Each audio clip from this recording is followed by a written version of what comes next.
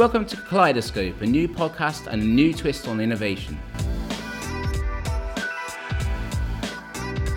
Through this podcast series, we explore collaboration as the main driver of innovation. I'm Alistair Cameron, co-founder of Starticus, and joining me to co-host is Karishma Kasurka of podcast Small Town, Big Dreams. Kaleidoscope is a three-part Starticus podcast series in partnership with LMarx, the innovation specialist and early-stage investor. LMarx bridges the gap between corporates looking to innovate and startups looking to scale. Through its innovation labs, LMarx helps both large organisations, for example BMW Group, British Airways and Lloyds of London, and young companies first imagine the future of their businesses and then move towards it.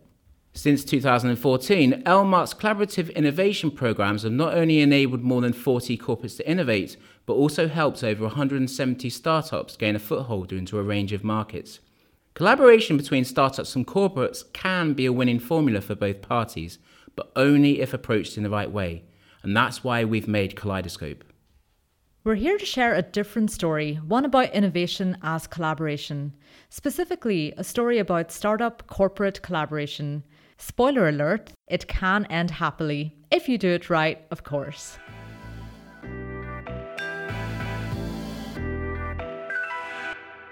Part 2, Collaboration in Focus. In Part 2, we talk to Alex Wrottesley of Geovation, Guy Davenport of Lockpin, and Sam Bird of LMarx, taking a closer look at collaboration through the lens of location and property innovation. Our guests share their perspective on corporate startup collaboration, drawing on their varied experience to outline how startups can successfully work, engage, collaborate with large corporates.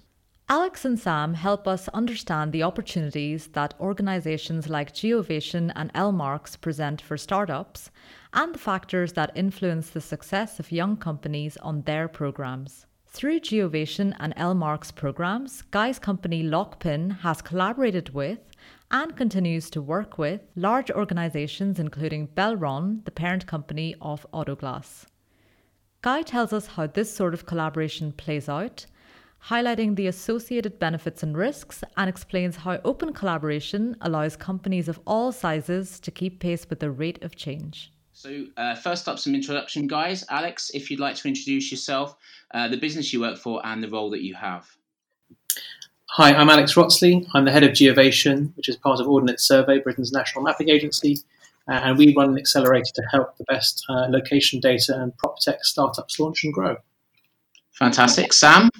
Hi, I'm Sam Bird. I'm an investment associate at LMarx. We're an innovation consultancy, and it's my job to look after the development and continual performance of the portfolio companies we've invested in. Okay, great. And finally, Guy, if you want to explain about yourself. Yeah, hi, I'm Guy Davenport. I'm the co-founder and CEO at Lockpin. Lockpin is a digital location and data platform. We make communicating with customers and end users about where and how to find them really simple, and provide a range of services for businesses who provide last mile delivery services. Fantastic. Karishma, over to you. First up, Alex, can you kindly explain what's happening in location-based tech and how does it benefit both startups, their customer base, and let us know what's happening from a Geovation perspective as well? Sure. So I think we're entering into an era where the availability of location data is becoming ubiquitous. Mobile phones are the default internet access platform increasingly.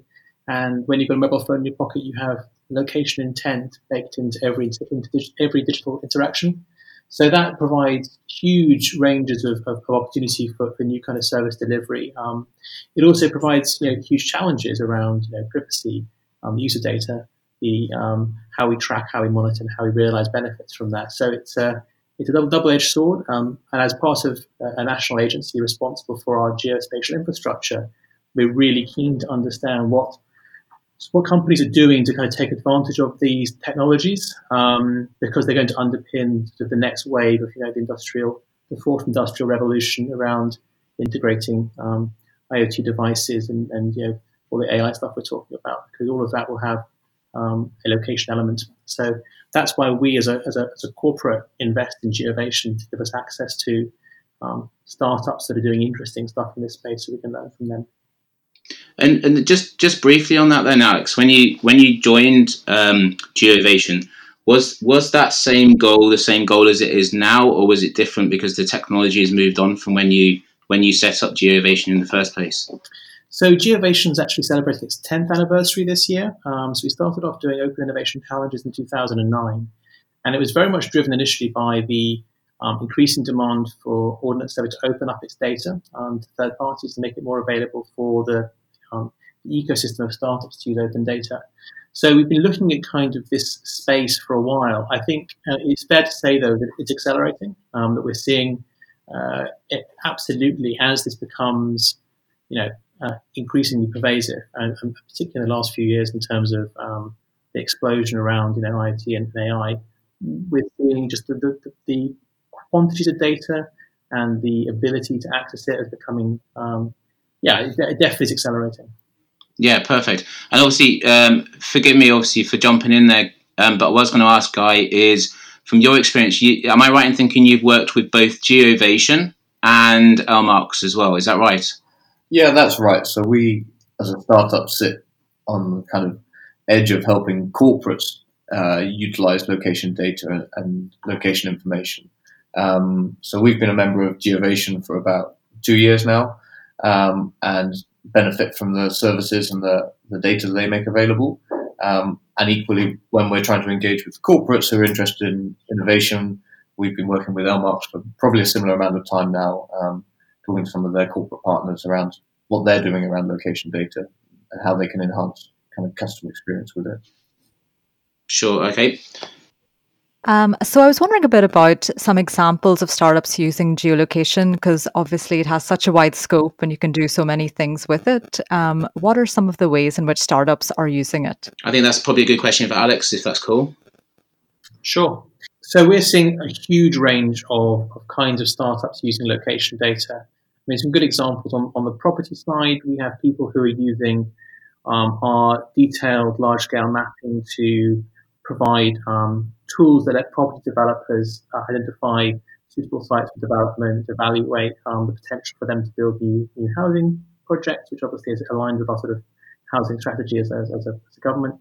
The other end of the spectrum, we've got one of our more successful alumni are called Flock, who are using real-time location data and information, sort of weather, population movement, the local geospatial environment, so whether A roads, B roads, schools, prisons, etc., to help you ensure when and where you fly your drones.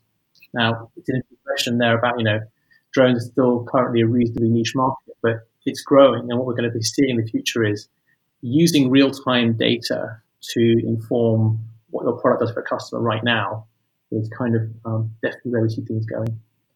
I think that's one of the interesting things for Flock, as well as they've started with that drone insurance model. And actually, as they grow, they're moving that this opportunity in lots of different sectors for real-time data feeding into insurance. And location is always going to be a fundamental part of insurance risk and insurance claims. And this obviously leads nicely onto the fact that a lot of startups who are collaborating with corporates probably could move across quite a few different verticals or industries, depending on obviously the corporate that they're working with.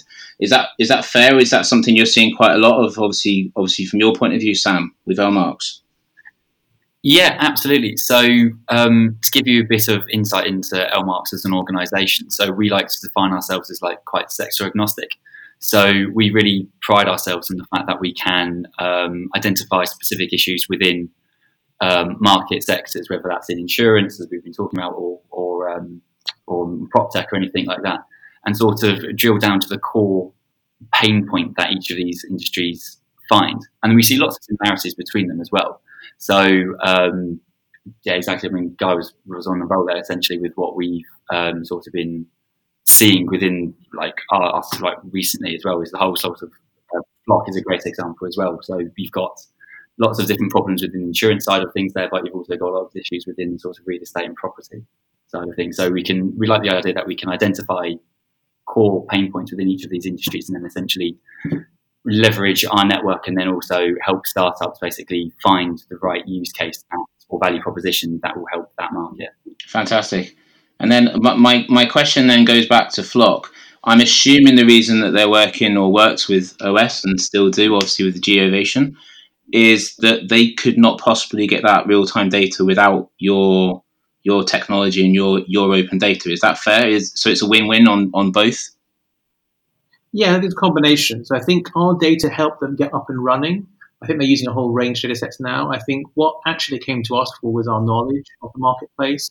And quite uniquely, we also have a full-time engineering team at GeoVation. So we're a little bit more like a startup studio rather than a traditional accelerator. We have 7 full-time engineers on staff. So we actually help our startups build their early products. So I think we could, if you like, roll our sleeves up and sit down alongside them to understand how our data could help them get up and running, but actually then help them take that to market and get them to a point where they can scale and grow. Perfect. And Guy, obviously, from your perspective, when you started looking at corporate innovation programs, so it was Elmarks that you were working with originally. Is that right? Yeah, that's correct. So as we've been talking about, we see opportunity with location across multiple different sectors. Lockpin started looking at limitations in postal addressing and street addressing and how actually you can leverage location data and technology. Originally, that was with postal organizations and e-commerce delivery companies. But more recently, with Elmark's help, we did a program with Belron, the global parent company for Autoglass. And they operate in 35 countries around the world. And following a corporate accelerator with them, we've rolled that out across the US and have a global deal with them. Okay, fantastic. Karishma, if you want to ask the next question, yeah?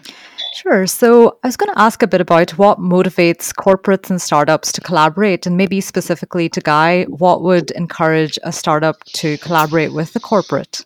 Yeah, I think it's a really interesting topic. I think there are a huge number of corporates these days who have, it seems every corporate has an innovation manager of some kind. And so I think we see different stages. I'm sure Sam can attest to this with Elmarks. Yeah. There's experience different stages in terms of what corporate innovation looks like. And sometimes it's more of a marketing exercise. And sometimes it's really actually businesses recognizing that technology is disrupting all industries, all businesses. And your traditional business model may look fine now, but in 5 years' time, it simply won't. And so the only way to really test that is to understand what opportunities are out there. And startups provide a brilliant way for corporates to quickly test new concepts, new ideas at relatively low cost and relatively low risk. From our side as a startup, we see that the biggest opportunities for us are with big enterprise clients who have large user bases, large customer bases, and big costly problems. So we're very focused as a business on helping enterprise clients. So the corporate innovation piece plays into that really nicely. If you can find a business that's committed to doing innovative projects and has budget to do it, then they present great opportunities for us. It's a funny thing, isn't it? Because every time you sort of go to larger corporates, they always say they want to be ahead of the curve. They always want to differentiate themselves from the typical in the marketplace. But 9 times out of 10, all these companies aren't willing to put their money where their mouth is, I suppose. Yeah. Which is why these sorts of accelerator programs are so good for all parties involved, I suppose, because it gives them a chance to not only sort of if they're doing it on the cynical side as a marketing stunt, but they can also get a lot out of it on a sort of operational and a practical level as well. And then, as you mentioned, it gives the startups a great opportunity to get embedded within organisations and show them essentially how a dynamic approach to the same problem can sort of be identified and resolved on maybe a different mindset or a different attitude than that one is like what they currently have at the moment. Absolutely. And the question, Guy, I think, hit the nail on the head when he said that everyone has an innovation manager these days. It's something that seems to be more in trend, obviously in terms of corporate accelerators and incubators and all that kind of stuff. So Elmarks, obviously, I know have worked with corporates for 5-6 years now. So when you go to a corporate, Sam, and you're kind of pitching to run a corporate innovation program, what would you say to them? What are the key reasons why you would say work with us as opposed to do it yourself? I suppose it kind of alludes to the previous point. It's how committed are you to your future, and how much of a risk are you willing to take on sticking to what you know and what the rest of the market knows as well. So it's a case of finding the fear within an organisation, I suppose, and essentially utilising that and making them question what their current ideology is, where they see the issues, and basically finding the right solution that fits each of these issues within their specific corporate. Mm-hmm. Okay, cool. And then, Alex, I'm going to actually test it the other way around as well, and say, I'm assuming that some startups think this is just the magic wand. They're going to come to you guys. You're going to give them loads of free stuff, and you're going to make their life easy. I'm assuming it's not that simple. Yeah, I think it's really important. I think the key thing is to be framing the interaction really honestly and clearly up front. So we're very explicit. Although it looks like an absolutely great opportunity to be on our program, we are an investor, right? We might be investing cash, but we're investing. We have an amazing office space. We get 12 months residency. We give them 20 grand for the grant funding. We invest up to £100,000 worth of development resource, depending on the business, in exchange for share options. So we're hands on. So there's no illusion here that we're not doing it for our health, and it's not like a free pass. We expect them to be performing, expect them to be working with us for their best. The flip side, though, I think is really important. I think corporates have to be honest with what they want out of interactions. It drives me mad when we see our startups being invited to meetings with major corporates who say, hey, come and tell us all about what you're doing. And, sometimes overseas, we had one team had to go over to Germany. They had 3 meetings with this big German corporate, and they were so excited by this opportunity with a big customer. It was in all their decks. We're in advanced discussions with company X.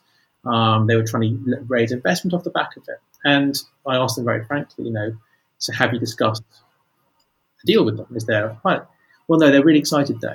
And it's like, well, everyone has an innovation manager. Their job is to scout the market and talk to small companies.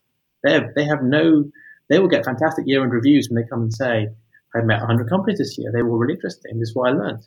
So the startup has to be super, super direct. So on day one, we're here. We're a small company. This is valuable time for us. Are you willing to commit resources, budget, to a pilot or doing something with? Otherwise, this is just, targeting and really, really destructive. So accelerators provide hopefully a good starting point to have an explicit value exchange between the corporate and the startup that makes it clear, but not over-promising is kind of key. You can't guarantee that you're going to have a contract on day one, or if you are planning that, then make sure that's explicit as well, because that changes the value proposition.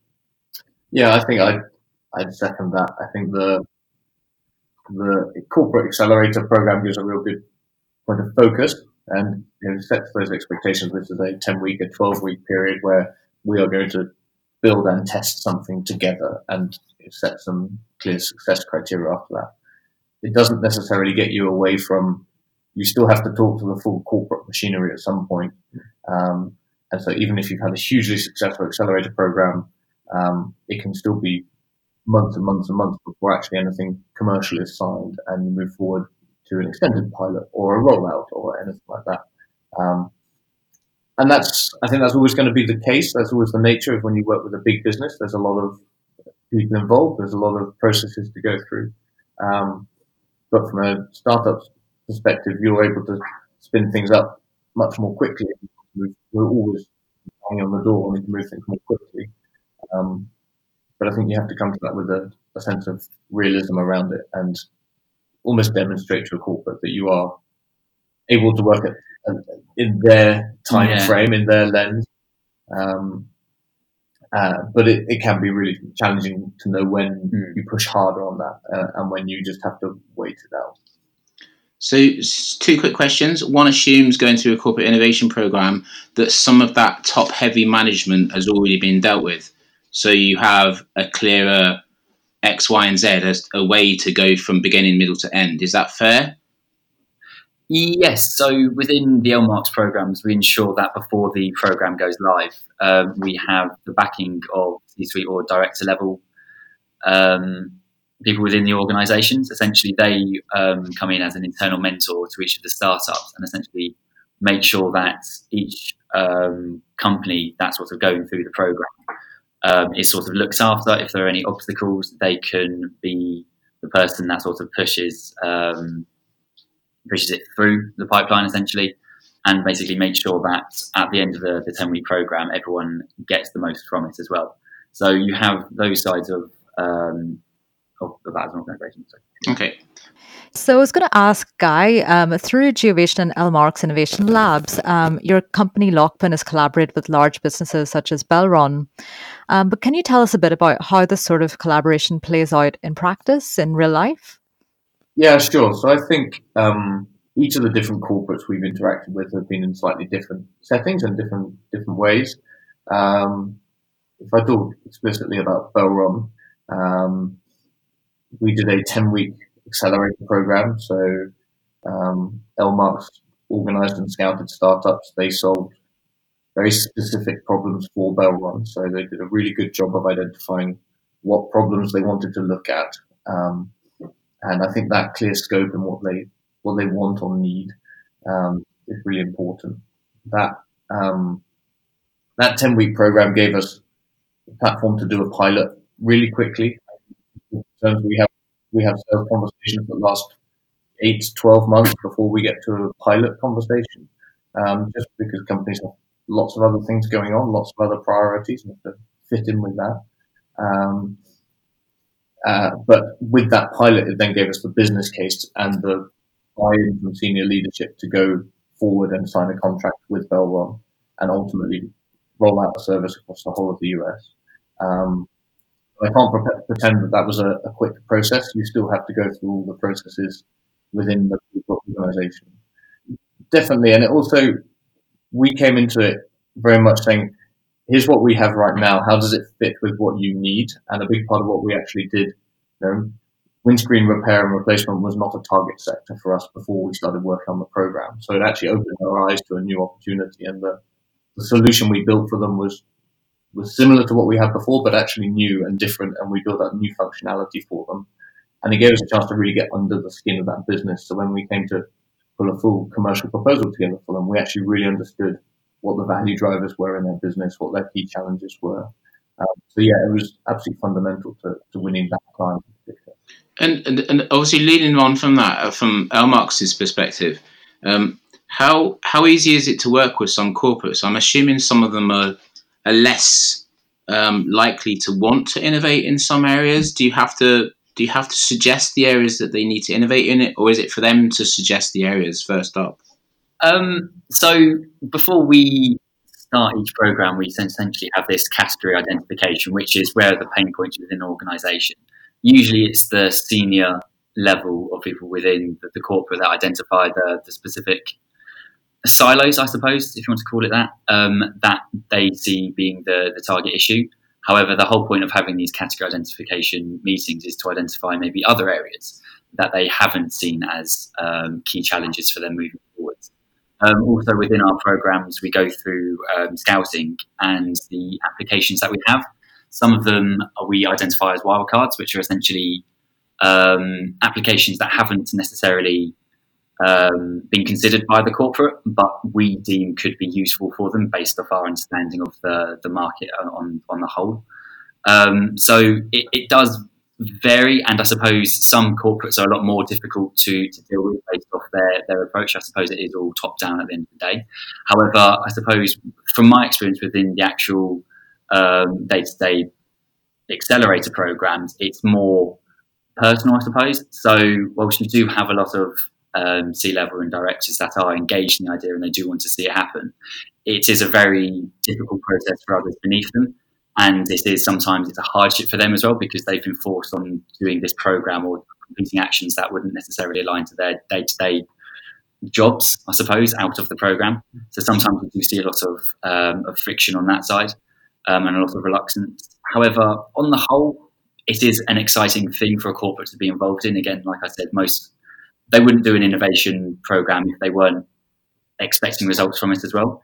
So you do see a lot of companies sort of engaging in this. And it is cool for a corporate to be involved in as well. A lot of the employees see it, and the facilities that we have sort of set up within the headquarters, you see all the employees flock to it as soon as it opens because it's something cool and dynamic. But yeah, it was there are some times when you do have issues, but on the whole, it is generally quite an enjoyable process for everyone. And Alex, what would be your advice to perhaps another corporate that's looking, using the word innovation with internally and aiming to kind of innovate their business? What would be your big piece of advice for that corporate? What should they first of all consider? So first of all, controversial, I'd say don't use the word innovation unless you really know what you mean by it. I think corporates use innovation as a way to cover up a whole load of stuff that they don't really know what they're doing. I'm actually when I first took this job at Audit Survey, I was really conflicted by the word geovation. I was like, what is geovation? It's like, well, it was advertised as an innovation job, and actually increasingly it's been really helpful because it's enabled us to frame very specifically what we do outside that kind of innovation kind of space where there's such a range of stuff that covers, and I kind of break it down to three broad areas. Innovation in business model, one part of it, how is your business changing? Innovation in terms of your technology and the technology tools you're using. So how does your technology change? And then innovation is kind of a cultural piece. So how you're changing the way you do business, the kind of expectations you have in the changing marketplace.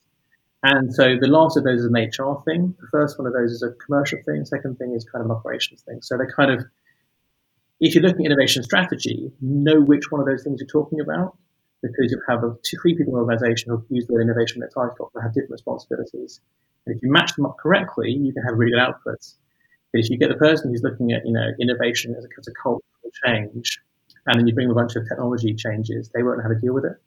So I'd say start off by framing what does innovation mean for your business, because every business has a slightly different framing of that, and then make sure you're looking for things that actually match up against expectation. It's not a one-size-fits-all. I was going to ask you some of your top tips for collaboration. There are obviously a lot of challenges along the journey, and you've mentioned one of them is maybe using buzzwords and not really knowing what they mean. But what are some of the issues that both corporates and startups might face on the collaborative journey? And maybe, should I direct this maybe to Sam initially from Elmarks? Yeah, I mean, I can think of one off the top of my head, and I suppose for both corporates and startups alike, it is quite difficult, but I would say a balance and a management of expectations. Not necessarily in a bad way of any connotations associated with that, but just anticipate the fact that, and I think I alluded to this earlier, that sometimes corporates work slower than you ideally would like to, or that you're typically expecting because they are a bigger company, they're a big beast with lots of different cogs attached to it. And operations have to go through lots of different people rather than in a startup. It is essentially just one decision maker making all the moves on the startup's behalf. So it is quite difficult in finding that right balance. Also, the right balance as a team as well. That's one thing that we've seen is critical in the sort of long-term success of startups coming through the programs. You could have 3 co-founders, for example, and they could be incredibly gifted technically. They could have the terminology nailed. They could have the capabilities, the resources to compete on a tech level, and they would have a USP that is so far beyond expectations. It's incredible. However, if they don't have the right team member to essentially deliver this to someone within a corporate, they're not going to get anywhere. They probably wouldn't even get past the application phase. So you could have the greatest IP ever written, but if you don't have the right way of communicating this, you're not going to get anywhere. I'd say that's the one that comes immediately to mind, and I don't know if you guys think differently.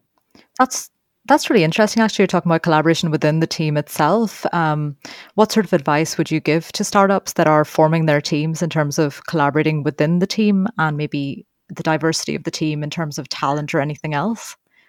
Yeah, I suppose, again, just sort of going back to my original point about balance and being aware that you're not, as one person, I suppose, as a founder, you're not going to be able to solve all problems. So just being aware of who you are capably and technically, and then essentially finding someone that seems to be the right fit for you culturally as well, but will add value in ways that you can't. I think in the early stages of forming a startup, you're not likely to have the perfect team, but I think the point that's really interesting is recognizing where those weaknesses are in you as an individual within the team. And I think if you can take that and you can understand each person's role within the startup, and you can clearly define those, you can then start to bring in advisors and consultants and people who do have experience, even if that's as a sounding board, even if they're not front facing with the client or the prospect, but actually somebody you can say, right, I've got to produce a contract or a proposal. I've never done this before for a massive corporate. Having somebody who you trust as an advisor, you can take that to as a problem. And that's a fair point. Yeah, trust. You just used that word there as well. Trusting other people. I would say that's probably one of the hardest things for first-time founders as well. That we've particularly seen with our organization. It's interesting. So we call it coachability. So we actually look at some key criteria for us to come into our programs are, obviously the basic stuff. Is the business model, is it a clear proposition? Are they credible people? Do they think they do it? The most important for us, are they coachable? Are they entering into this process with a spirit of discovery and partnership? Because we've had people come in like interviews, like haranguing us, like telling us, well, you don't understand what we're trying to say here. I'm like, it's not our fault, and if people start off with that kind of basis of, we know everything, we'll say, well, then don't apply to an accelerator. And actually, as a former entrepreneur, I say to them, guys, good luck. I really hope you do it. And you might be completely right. But then don't, reach out and ask for, the support and, guidance of a corporate or an accelerator. If you just want some cash, go to an investor. That's a better place to ask for it. Yeah. And Alex, leading on from that, the flip of that, I'm assuming, is you need the right type of team in place, because otherwise you're not going to be able to resonate and connect with the startups. Would that be something that you consider yourself when you're recruiting within the team? Yeah. So we're very, very fortunate in that we have had a really kind of a deep buy-in from our organisation into what we do. So we're a team of 15 now, so we're a significant team. We've got our own space, so we've actually built our own kind of team culture that's very distinct from the core business. Our challenge is making sure we then bring that back to the corporate, more than anything, the corporate body, rather than like anything else. Actually making sure we don't just become like a very different satellite, because actually, for Ordnance to benefit from Geovation, it has to actually keep reaching back to the mothership, if you like, in Southampton, and making sure we're connecting back. So we're doing a lot of work on that right now. But we have particularly hired people who display behaviours more similar to those you'd find in the kind of client and inverted commas startup market. We want people who understand the philosophies behind, being startup philosophy, moving fast and working without kind of preconceptions. And a lot of what we can do is, sitting on their side of the table. That's what we learn from. To genuinely and passionately believe that these activities, from a corporate's point of view, are one of the very best ways of helping the corporate understand the kind of behaviours that are necessary for success in a digital marketplace. And a digital marketplace being very different to what they're used to in the past. Just stuff like, moving from 5-year plans to, lead indicators of success, which, every venture-based business is looking constantly at its trajectory rather than its outputs. Because we're living in an era of radical uncertainty. So a 5 or 10-year business plan is not worth the paper it's written on, but try to turn that to a corporate board. That's what they're used to, that's what they want to show to their investors. So it's, so definitely culturally, it's a very powerful thing, I think, to have a separate team. So guys, I want us to finish on a positive and or a benefit and a disadvantage. So I want you to all three consider what's the biggest benefit of, obviously from a startup's perspective, of collaborating with a big corporate or an organisation, and what's perhaps the disadvantage or the thing that might not work out as you planned. So I think from our perspective, the biggest benefit from working with corporates is as a commercial business, the total opportunity size is huge. So if you can land a corporate, it's a massive win. It's not like a consumer business where you're looking to pick up thousands and thousands of tiny users and gradually grow that. It's big, lumpy sales. So the benefit is you get lots of great revenue. I think the disadvantage there is they require a huge amount of time and effort to land. And so you need to look really hard at whether an enterprise customer is the right target customer for your business and your business model. And it's serving an enterprise client is completely different to an SME, let alone a consumer. You have to work incredibly hard if you want to put a completely self-service product in that enterprise customers are going to use, because they all have loads of legacy and complexity, and they're all very special in what they need. So you have to be able to serve that. And that's an opportunity if you are able to serve that. But the drawback there is you can and will invest a huge amount of your time in a startup. That's your most limited resource, right? So you need to look at that really hard. Fantastic. Okay, next up. I think beyond revenue, although I absolutely agree with Guy, revenue is always the best thing a startup can do. I mean, like, if you can win revenue from anyone, it's brilliant. For a startup, from a big corporate, it's great. It is difficult. But I go beyond that and say, you can always look at what's the other, if you can't immediately address revenue with a corporate, what are the other scale benefits a corporate can bring you that you can't access on your own? Is that in terms of marketing messaging?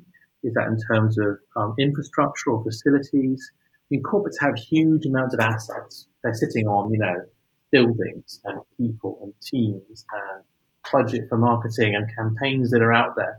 If you can find other ways of tying into that. So one of our teams is currently just agreed a partnership with IBM for his proof of concept. It isn't even an MVP. It's his first proof of concept. We've managed to get IBM to work with him on putting it out to the market.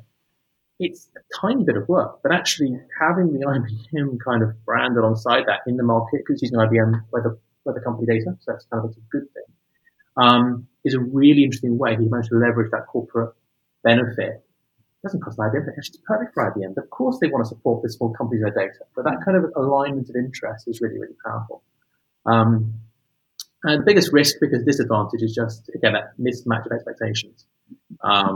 Like any kind of relationship, not being clear about your priorities, not being clear about what you both expect to get out of this interaction. If you can get that right, though, it's usually a positive thing. Yeah, I've thought of mine now as well, so we can go. So, I completely agree with Alex and Guy on those three things. So I just want to sort of add, I suppose, to it. So, along with your exposure and opportunity, you sort of get the ability to understand an insight into how a corporate works on a day-to-day basis, which may not be something that people have necessarily seen before within the startup, or they are thinking about a business model that they haven't really, they haven't considered all angles to it. So as Guy mentioned as well, they weren't looking into the sort of like screen monitoring and protection side of things before Belron. Now that's one of your commercial agreements that you have as well. So the ability to sort of get insights and develop your way of thinking, I suppose, is probably one of the core benefits. And then I suppose to go over to the negatives, it would probably be the risk associated with going onto an accelerator program as well. So it is all on the startup to deliver, and there is some duty on the corporate as well to be able to provide the startup on the accelerator with all the right resources. But if a startup can't understand how to deliver to the corporate requirements, then essentially they've wasted 10 weeks of their time on something, and they're not going to get a commercial relationship out of that. So they've all the resources and time and money that they put into that will basically be going to waste. So it's just a case of understanding the risk, but then understanding it's all on you to deliver as well. And obviously the flip of that, one assuming, again, guys, is that corporates get to work with a startup before one of their competitors will be. So is that something that corporates are very mindful of, is that they need to be getting in with that startup much earlier than competitor X, Y, or Z? I think that really depends on the attitude of that corporate. We have some who we talk to who love to be seen to be innovative and pushing the envelope and doing new things, and that's part of their brand. We have others who are much more reserved, and we've actually had sales conversations where people said, we think this is great. Once you're working with one of our competitors, come and talk to us. Once you've proven it in our sector and it's running at scale in our specific niche, then we'll talk to you. And they're a highly risk-averse business. I think that works on some deep tech stuff. That might be a real thing, but in the space we work in, I'd be very surprised. Generally, we'd always encourage people to kind of have as many relationships as possible in the sector. Generally the more people you're talking to, the more things you're doing, the more benefits you're going to see. If a corporate starts being precious, if one of our corporate partners or sponsors say, we're only going to work with Guy's business if it doesn't work with everybody else, I tend to run a mile from that, because I think unless you get a huge check, you're starting to really limit your future potential. Fantastic. So to end on that then, it's collaboration within the corporate innovation sector itself. So there's a reason why you're all in the same room together, is because that collaboration has happened quite naturally, one would assume as well. Yeah, I mean, I think, the nature of this space, we talk a lot about open innovation. I mean, we're absolutely passionate believers that success comes from these collaborative relationships.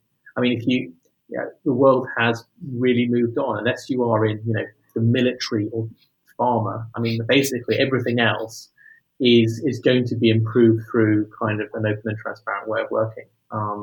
That's just the kind of DNA of the digital economy. We build on the shoulders of each other, and that's kind of how we grow. Absolutely. I think that you see the rate of change as well. It's impossible to remain an expert and a market leader in all things. So collaboration becomes a necessity just to stay current. Yeah. I completely agree. So the perspective we have at LMarcs is that essentially we don't have competitors. So sometimes we have to obviously go out pretend in that case you are competing. But the idea around open collaboration is the fact that, as you said, we're all progressing each other, and if we're all progressing, then surely that's a success as well. This has been Alistair Cameron with Karishma Kasurka talking all things corporate innovation. Thanks to this episode's guests, production care of Graham Watson, and to LMarcs, our partners for this series.